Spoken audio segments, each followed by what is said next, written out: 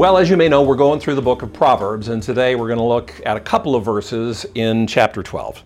As we start out, I want to tell you that the bottom line of this is that to learn, you have to love discipline. It is stupid to hate correction. Now, I didn't just say that. Solomon said it.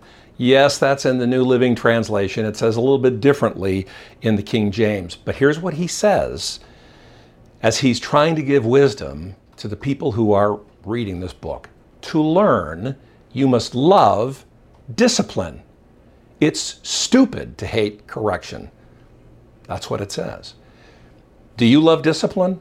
I don't. Discipline is a dirty word for me. I hate disciplining myself.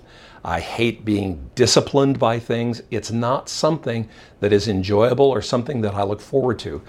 But Solomon is saying, if you really want to learn, you need to love discipline. It's stupid to hate correction.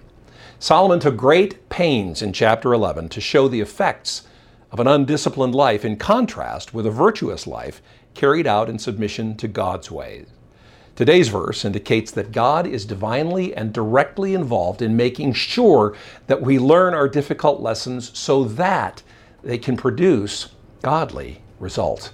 In order to learn, we have to learn to love discipline. Discipline is not meant to demean you.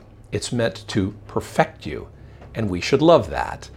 A little bit later in the chapter, Solomon says, "My child, don't reject the Lord's discipline, and don't be upset when he corrects you. For the Lord corrects those he loves, just as a father corrects a child in whom he delights."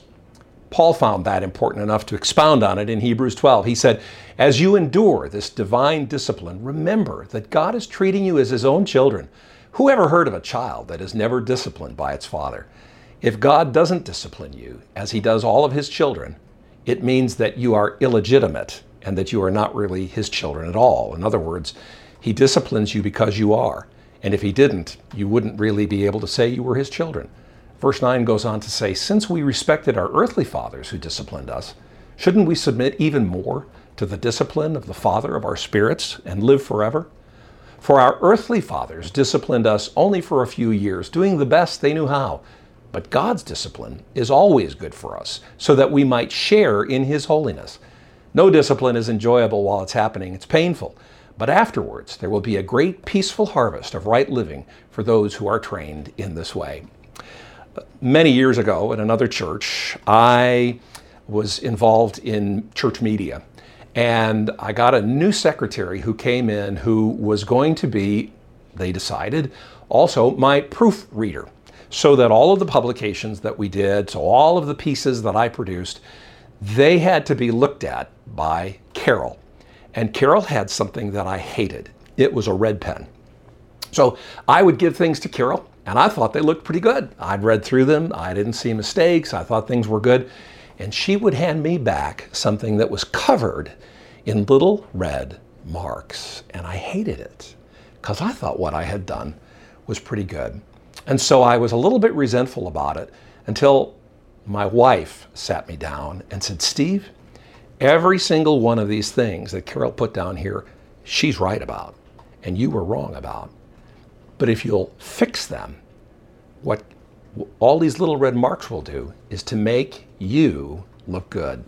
And I learned to look forward to giving what I had produced to Carol so she could mark it up and show me all the places where I was wrong, discipline me to do things right, so that when the product was finished, it was something we could be proud of. It was something that was right. It was something that was good. If we really want to be more and more like Jesus, we need to learn to love the Lord's discipline of us.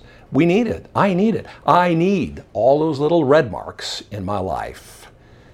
Psalm 51 says, "You don't desire a sacrifice, or I would offer one. You don't want a burnt offering. The sacrifice you desire is a broken spirit. You will not reject a broken and repented heart, O God."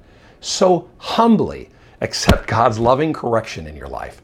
1 Peter 5 says, "God opposes the proud, but he gives grace to the humble." So humble yourselves under the mighty power of God, and at the right time, he will lift you up in honor. Learn to love and seek what God wants to do in your life, even if it's painful, it will bring about wonderful results, and we will live a much more godly life. Lord, help us to be aware of how important it is for us to listen to you and to accept your discipline.